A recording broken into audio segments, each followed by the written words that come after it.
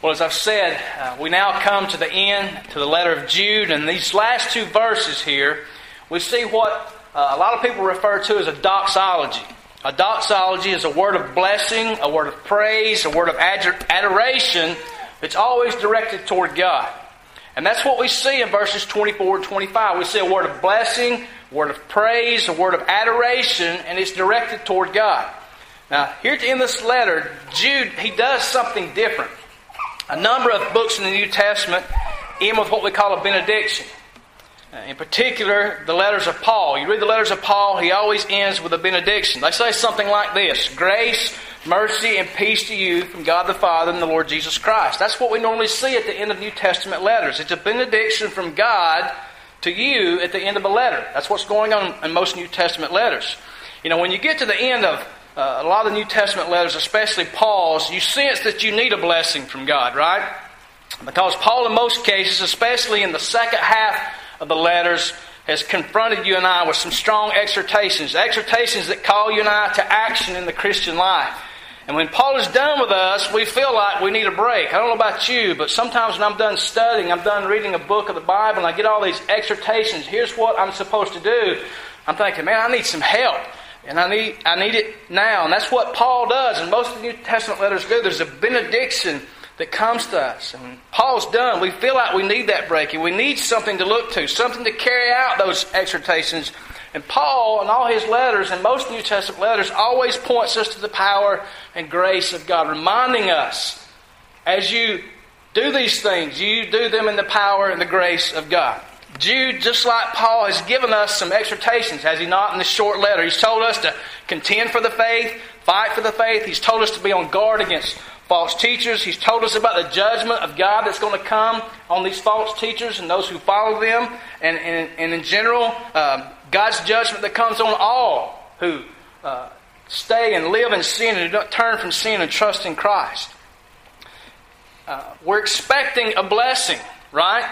After hearing these things, and you feel like you need one. But Jude, however, does something different. He gives a doxology. He gives blessing and praise toward God. He doesn't do like Paul in most New Testament letters, grace, mercy, and peace to you.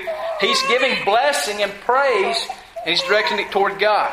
But if we look carefully at the content of this blessing, and we will, we see that much of the praise to God involves His blessing to us. In fact, God is being praised here by Jude for His blessings on us. That's what he's doing here. Jude praises God. He exalts God's power and God's glory. But as he does so, he anchors the believer's assurance in God's power and the believer's hope in God's glory. So even in glorifying and exalting God, which he's doing here, it reminds us of the blessing that God has given to us in assurance and hope. Here's what we learn from this short doxology. 2 verses. Here's what we learn. The church is to praise God at all times. Thank you. I don't know who said amen, but that's a good place to... That's why I paused, to see if anybody would acknowledge that. The church is to praise God at all times. Amen. More of you, yes. Jude calls this church, and he's written this letter to, he calls all churches to praise God. Even in a time of great challenge in the church. A great challenge can and will bring discouragement. This church has been challenged. False teachers have come in. Some people have followed them. And you can imagine the mindset and the heartache and the discouragement that's come upon this church. And Jude says even then the church can praise God. Why? Because praise to God always returns blessings to His people. It always returns blessing to His people when we praise and exalt and lift up God. So the main idea of the passage today is this: blessing God for His power and glory. Blessing God for His power and His glory. If you will, look with me at verse 24. Here's how we'll outline this. There's going to be one point for each verse. Verse 24, here's your outline. Reassurance for true believers. Reassurance for true believers. Look at verse 24. It says, now to Him who is able to keep you from stumbling and to present you blameless before the presence of His glory with great joy. Notice what Jude says right off the bat. The first thing he says, he speaks of the keeping power of God. Now to Him who is able to do what, church? keep you from stumbling. Remember the mindset and what's probably going on in the minds of a lot of these people in this congregation. False teachers have come in. We're to be contending for the faith. Some people have fallen away from the faith. And some of us may be wondering, are we on the verge of doing that as well? And notice what Jude says. Now to him who is able to do what? Keep you from stumbling. Will those not be words of encouragement to you when you get to the end of this letter? Jude is putting emphasis on the sovereign keeping power of God in the life of a believer. Notice the phrase there, keep you from stumbling. Refers to God keeping a believer from falling away from the faith. Remember, there's some of those a few verses up who have done that. And Jude has told us to show them mercy and to go after them. But some of them have not listened and they've fallen away from the faith. And again, imagine the mindset of this congregation. Of people falling away from the faith and wondering, am I one of those? Will I be one of those? And Jude says, now to him who is able to keep you from stumbling. It refers to God keeping a believer from falling away from the faith. Jude's reminding us that God is able. God is able to keep us from falling away from the faith. And by doing so, He's showing us that we are to praise God because God has the power to keep us. God has the power to enable us to persevere in our faith. Notice when I gave you the outline for that verse, it's reassurance for what kind of believer? A true believer. Although God has the power to keep, I want you to listen. The believer must realize the seriousness of the warnings that we read when we read Scripture, when we read the Bible, about not falling away from the faith. If you read through the New Testament over and over again, we are warned, we're exhorted, we're called upon as believers to stay in the faith, not to fall away from the faith. The Bible is clear that the believer must continue to trust in Jesus during the duration of his existence on this earth as a believer. It's clear that we must continue to trust in Jesus. Listen to the words of Paul in Colossians chapter 1, verses 21 through 23. It says, and you who were once alienated and hostile in mind, doing evil deeds, He is now reconciled in His body of flesh by His death. So we're being reminded by Paul that we were once alienated, we were hostile in our mind, we had these evil deeds, and we've now been reconciled through the death of Christ. And he goes on to say, in order to present you holy and blameless and above reproach. I don't know about you, but those are amazing words. In order to present you holy and blameless and above reproach before Him. And here's the key, verse 23. If you indeed continue in the faith, stable and steadfast, not shifting from the hope of the gospel that you have heard, you will be presented holy and blameless and above reproach if you continue in the faith. So what is it? Is it us continuing in the faith, or is it God's keeping power? What is it, church? It's both. It's us continuing in the faith, but ultimately where does the power come from to do that? It's God's grace and God's power. The believer has a responsibility to continue in the faith. And yet the believer's responsibility is backed up by this amazing assurance that God is going to keep you. You are not going to stumble. You are not going to fall away from the faith. That assurance is that God will guarantee that true believers will continue trusting in Jesus until the end. You cannot fall away. A true believer in Jesus can never fall away from the faith. It cannot happen. Philippians chapter 1 verse 6 tells a believer that God, who began the work of faith in us, is the God who continues to maintain that faith. He who began a good work in you will carry it to fulfillment. It will not fail. Your faith will not fail. God will keep it. Here's what we need to understand. Here's where I think we fail a lot of times. When we're asking that, and I know that it's hard to reconcile these. Is it me continuing in the faith, or is it God persevering me? It's both. They work together. It's a balance. And here's what we understand about, it's God persevering us and God keeping us. Our sin, listen to me, church, our sin is so deep-rooted. We're so shot through with sin. We're so corrupted by sin. Were it not for God's power and grace that keeps us, we would immediately fall away from the faith. If it were not for God's keeping power, we're so sinful, so shot through with sin, we would fall away if God's keeping power was not upon us.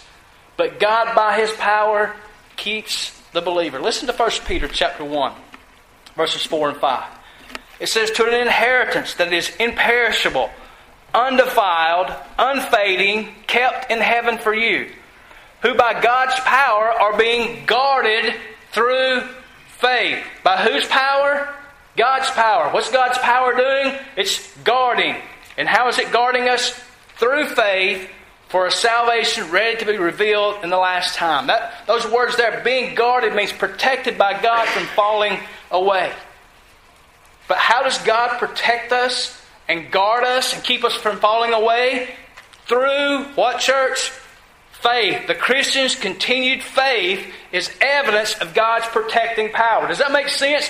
When a Christian continues in the faith, when he stays the course, that is evidence of God's keeping power in his life. That's evidence of him being a true born-again believer. Remember, Jude's been talking to these believers about being on guard against false teachers that would lead them astray. False teachers that would lead them into immorality. And these believers have listened and they're concerned. Would you not be concerned? I could be led astray. I could fall away into this sin. And so Jude finishes up with this doxology that reminds them, not just them, he's reminding us as well, that God is able to keep us from stumbling. He's able to keep us from falling away. He's able to keep us in the faith. Praise God for His keeping power. I want to be clear about something. Jude is not promising that true believers will never sin. That's not what he's saying. That's not what I'm saying. God does not promise that true believers will never sin. You read your Bible, you read it carefully. God never promises that true believers will never sin again once they become Christians. It doesn't say that. But what it does promise is that He will keep the true believer from abandoning the faith and falling away. God keeps His people. I also want to be clear that this does not mean you can live with the attitude that I can do as I please because God's keeping me. That's not an attitude of someone who has turned from sin and trusting in Christ. I just have to be honest with you. That kind of attitude, that kind of heart is not the heart and the attitude of a true believer. To think that God keeps me so therefore I can live and do as I please because God is keeping me. To be quite honest with you, the Bible says that is not true, repenting, trusting faith in Christ to have that kind of attitude. Notice that Jude calls God there, Him who is what? Able. That's our God, church. He is one who is able. That's our God. He's the one who is able. Yes, the believer actively continues and he fights against sin, but in the end, what is it that keeps him from stumbling? Him who is able. God alone is our hope and He's our refuge. It is ultimately God who keeps us, and it's ultimately God who guards us from falling away from the faith. Do you see how even this doxology that Jude's giving to God, this praise to God, turns out to be a blessing to us because we're praising God because He's the source of our security. Praise God that He's the one who's able to keep the true believer from stumbling. He's the one who's able to keep us from falling away from the faith. Notice secondly, Jude speaks here of God's perfecting grace. Notice what he says. Now to Him who is able to keep you from stumbling, I love this part of the verse, and to present you blameless before the presence of His glory with great joy. Jude, with this phrase here, he clarifies, he confirms that the true believer will not be perfectly sinless. That's how I know we'll not be perfectly sinless when I read this verse, because one day God's going to present us blameless, which means there's a time when we're what? Not blameless. Jude is saying that God is the one who keeps the believer from falling away, so that one day he'll be able to stand before Him with great joy. Believers will experience joy, and their joy brings glory and honor to God. Notice there, Jude says God keeps, and what's the word? He presents. That word present has the idea of standing. And the believer stands before God one day as blameless. He stands before God without fault. Blameless, pure, spotless. One day the true believer will stand before God in a perfect, sinless state. And y'all have heard me say this before. Some days that is hard for me to imagine. I look at my own life and see how sinful I am. You're going, oh, Pastor, here you go again. You're talking as our pastor about how sinful you are. Hey, they don't need to lie about it. I'm shot through with sin just like everybody else. God's called me to be a pastor, but that doesn't make me a perfect, sinless person. We're all sinful. But one day, by God's keeping power, He'll present me and you who trusted in Christ. One day we will be pure, spotless, blameless. No sin whatsoever again. Jude is reminding us that God is able to make us stand blameless with great joy. And so in reminding us of that, Jude's teaching us that we praise God because He has the power to bring us to that point.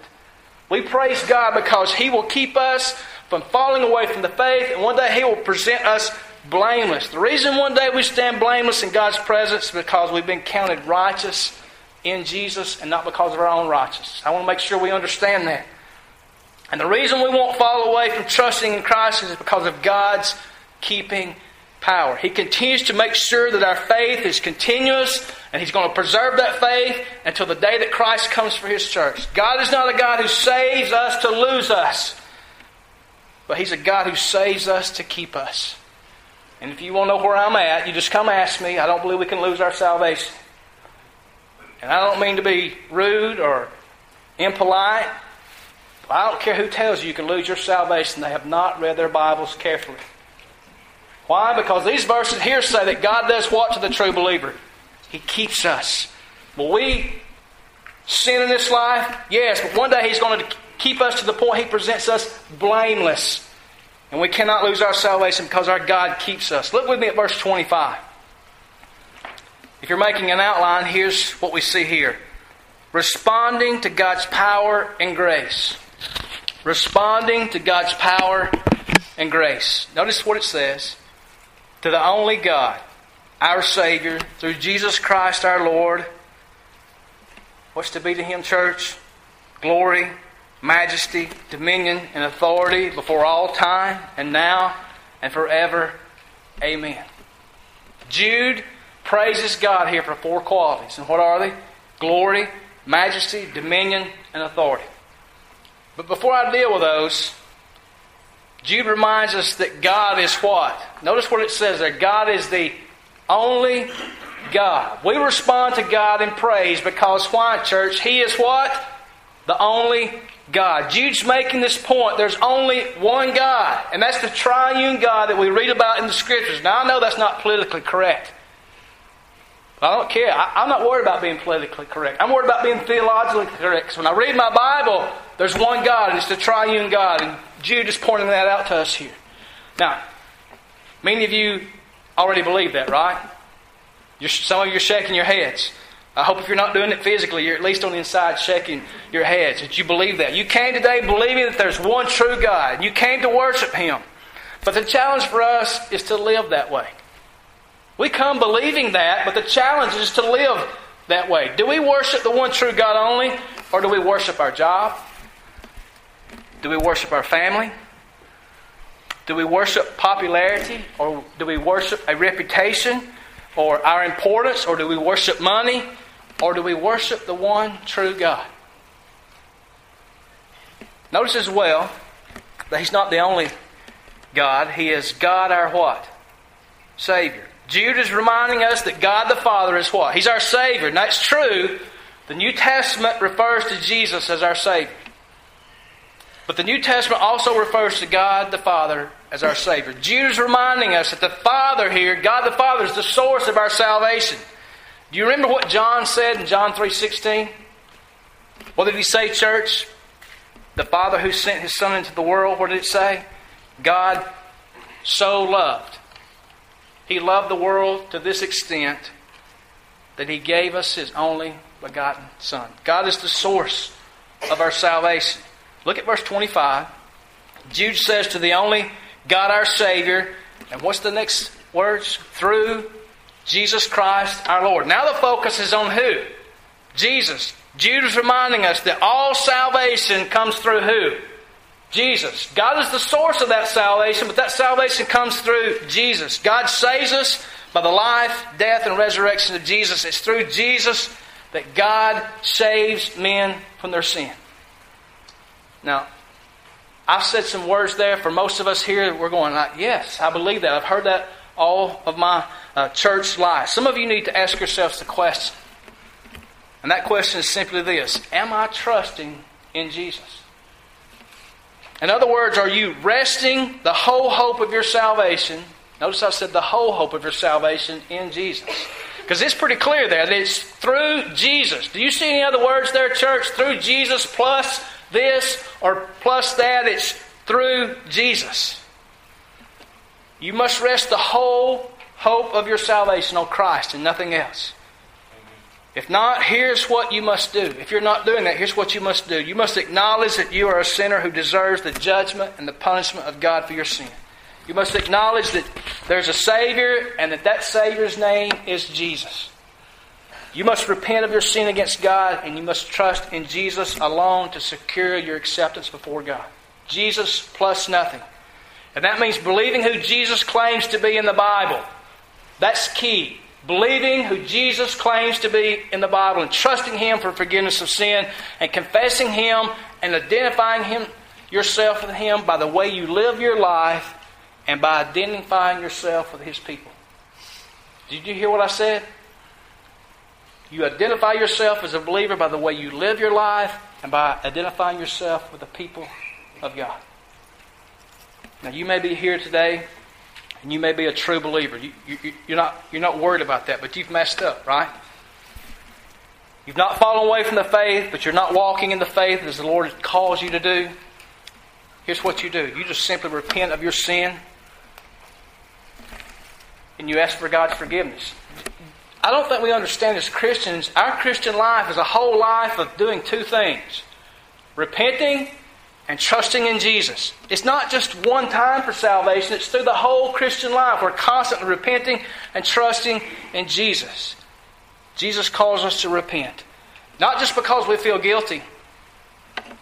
We do feel guilty, right? But it's not just because we feel guilty, but it's because you've sinned against Jesus, your only God and Savior. Repent and follow Jesus and live your life for His glory. That's simple. When you've messed up, when you've sinned against God, the Scriptures simply call us to confess those sins, repent, turn from those sins, and continue trusting in Jesus. As I said earlier, Jude, as you notice there, praises God for four qualities. The first one is glory. That refers to the honor and the fame, and some of the older Puritan writers refer to it as the magnificent radiance that belongs to God for keeping us. Why are we praising God here? Because He's what? Able to keep us from falling away, and He will present us blameless one day. And now Jude goes into this praise. Give honor to God because He is able to keep you. Majesty describes the absolute control, reign, kingship, rulership, whatever you want to say, of God the Father. It describes how worthy He is to receive glory and honor. Power refers to His absolute sovereign rule over this world. And authority indicates that He has the right to rule over all things. He has the right to rule over all. After all, church, whose world is this? It's God. And you've heard me say this before. He makes the rules. He sets up the standards. And if you don't follow those guidelines and rules, there's what? There's consequences. Notice the direction that this praise, this glory, majesty, power, and authority is directed toward who, church? God. And listen carefully. It's God's glory, not ours. It's God's status, not ours. It's God's control, not ours. It's God's power, not ours. Just in case you haven't figured it out, there is a God, and you're not it. That's what Jude's telling us here. There is a God, and none of us are God.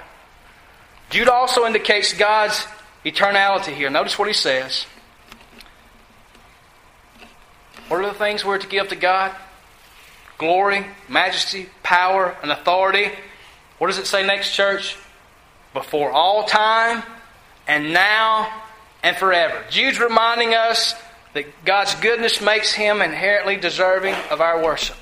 Notice it says there, what? Before all time. In eternity past, God was deserving of glory, majesty, power, and authority. Now, in the present age, He's worthy of those things. And forever, In eternity future, God is worthy of these things. Jude is praising God for His inerrant worthiness to be praised.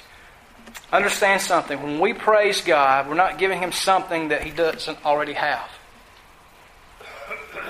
Let me say that again. We're not giving Him something that He doesn't already have. We're acknowledging something about Him that He already is. When we praise God, we're ascribing to Him the glory which is due to His name. We're not giving Him glory which doesn't already belong to Him. And so Jude is praising God here for His inerrant, eternal worthiness. He's giving eternal praise to God. He's reminding us. Here's what He's reminding us. We bless God not because He has the power, only because He has the power to keep us. Not only because He has the power to make us stand blameless one day. Not only because He's the only God and Savior. Not only because of the life and death and resurrection and the saving work of Christ, but we praise God simply because He's worthy of all our praise. We praise God simply because He is God. That's what Jude's telling us. How do we make application from these two simple verses here? Number one, what you hold in your hand here, if you brought it with you today, is a very precious thing for us as the people of God. The Bible is first and foremost a book about God. It's not a book about you and I. It's a book about God. We should read it with a desire to know more about Him. Let me say that again. We should read it with a desire to know more about Him. Not just wanting practical advice about how to make our lives better or in order to get the things that we want. That's not what this is for. We should read the Bible with a thirst and a hunger for God. Can I tell you something to guard yourself against, and it's happened to me this year? How many of you ever done one of those Bible reading plans where you read through the Bible in a year? Well, I have one of those that now I read every day, but I don't stick to my plan. I'm thinking of something I want to study, and I'll go read this, and I'll be on that today. And next thing you know, 2 weeks have went by, and I'm off my plan. And this little thing pops up on my phone and says, "You're 2 weeks behind on your reading plan." And I want to pick it up and go, "You don't understand. I've been reading my Bible. It's just not what you want me to read." And so, guard yourself about reading a plan. Keeping a plan, they're good to do. Don't misunderstand me. But doing them just so you can get that check mark out by it. And at the end of the year, you're like, "Phew, I got it done." But what did you learn about God? Did you learn anything about God and His worthiness? Number two, Jude reminds us that life itself is about God's glory, and everything else is just to be submissive to that. Here's what that means for you and me. First, everything in our lives must be placed within the agenda of glorifying God. Everything in our lives must be placed within the agenda of glorifying God. How much, church? Everything must be placed within the agenda of glorifying God, which says something about our personal priorities. Remember, there's a God, and we're not it. You're not it. Everything in your life must be viewed, must be placed within the agenda of how will this glorify God. Second, it means that every situation in our lives must be looked upon in light of the ultimate glory of God. Hard things, church, and evil things happening to us is not the big problem in this world. God not getting glory is the big problem. I was talking with some believers the other day, going through a trying and difficult time, and the doubt was creeping in. I'm not useful to God anymore. Look at my life. All this is going on. And I was quick to remind them that even in suffering, even in hard times, God gets the greatest glory from our lives, more so then, and I think He does any other time in our lives. God not getting glory is the big problem in this world. God getting glory that's due Him must be what burns close, must be what burns deep within our hearts. And one last thing. Here's what happens when you begin to have a passion for a desire for God's glory. When you begin to have a passion for the glory of God, when that begins to be your ultimate goal in life as a Christian, is God getting glory from your life, here's what happens. Your circumstances and situations take a back seat. And they're no longer the center of your life. You know how we do that, right? Circumstances and situations in our life do what? We take them and we put them right here in the middle, and they take precedence in our life, and God does what? He gets pushed to the outside. Your circumstances and situations, mine, must take a back seat. They're not to be at the center of our life. The glory of God. Look at your circumstances in your life and say, what will God do this? Will do in this situation in my life, in my circumstances, to bring glory to Him? What happens is a great concern for His glory when you do that. Not that your needs are not met. Not that your life is not smooth and a bed of roses. You find that living for His glory is where God pours His greatest blessings out in your life when you're doing that. We, along with Jude here, are to praise God. And when we do, we find that God, to whom we give this glory to, does what? He pours blessings back into us. And that's what Jude is saying to us today. Bless the Lord, O my soul, and all that is within me. Bless His holy name. Let's pray. Father, today